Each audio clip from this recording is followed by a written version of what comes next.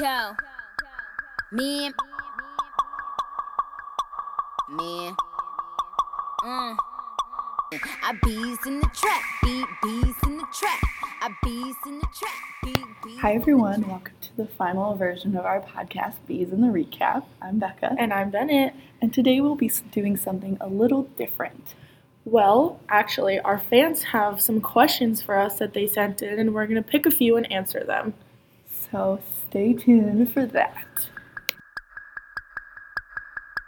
Yo, me,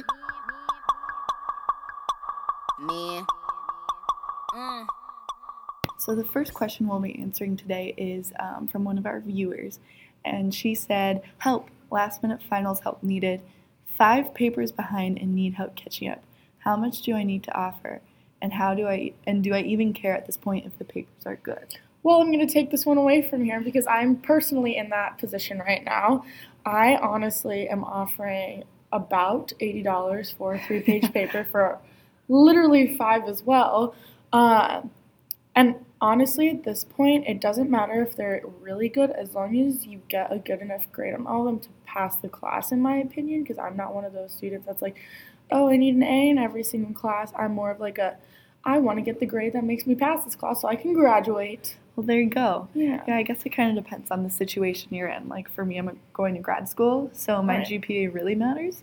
So if it were me, I would pay extra for an A+ paper, whatever it may be. Now, I don't know how ethical this is, but everyone's been there at one point.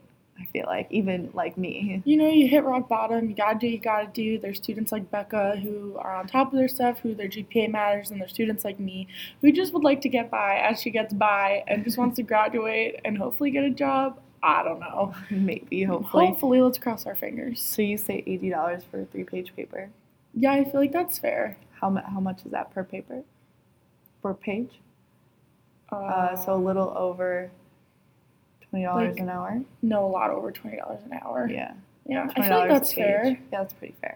Yeah. Also, maybe if I'm doing this right now, these specific papers, you're allowed to include photos. So, like, Wow. you know what I mean? Sound really easy. Yeah, I feel like $80 is kind of generous for them too, but Yeah, that means they should be A+. yeah, you gotta do what you gotta do. I don't know. We'll see. Desperate Okay, calls for desperate measures. So I guess our answer to that question is desperate calls for desperate measures. Yes, it is. Snaps for that, Becca. I stand with that. You stand with that. And then the last question that we're going to answer today on the podcast is it important for your parents to like your significant other?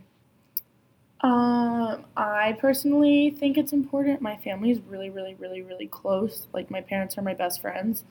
And it'd be really devastating if my parents didn't like my significant other. I guess I would need to put myself in a specific situation to know. So I guess it depends. Wow. But my final answer would be like, yeah, I would really like my parents to like my significant other. Yeah, I would agree. My parents are divorced, so it's a little different. But I'm still really close with either of them, and it's really nice when I can just bring my boyfriend around and like my mom's excited for him to come, or like my parents, Right. like I can leave him in a room with them, and like when I have to go to the bathroom, he can sit with my dad, and I Right. know that they're just gonna chat and like Right. nothing's gonna go wrong. Right. So it definitely makes things a lot easier. That's fair. I guess also for me, I'm one of 2 and I have a sister, so my dad has always been like on the look for like us to find, you know, like a son type of figure for Yeah, him. sure. He likes video games and all that boyish stuff.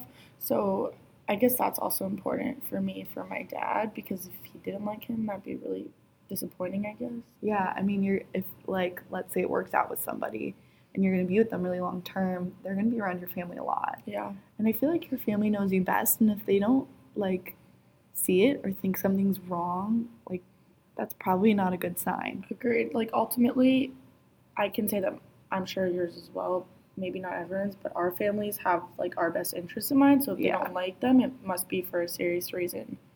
Right. They're not just being like petty. Right. They like there's something wrong. Yeah. So So- yeah, I do think it's important. It is definitely important. You should definitely take their concerns into consideration, I like agree. moving forward. Absolutely, I totally agree. Well, that's that. And that concludes our podcast for the quarter. Oh my goodness, it's so sad. Bennett, thank you so much for Of helping me course. with I've this had class. so much fun. We should continue this post-class. We did have a lot of fun. We might. We definitely might. I wouldn't be opposed to it. I wouldn't be opposed to it either. So excited. Well, you heard it here first, folks. We'll think about resuming this after winter break. Yeah, stay tuned. Stay tuned. I hope you have a good break. I hope everyone has a good break as well. Bye.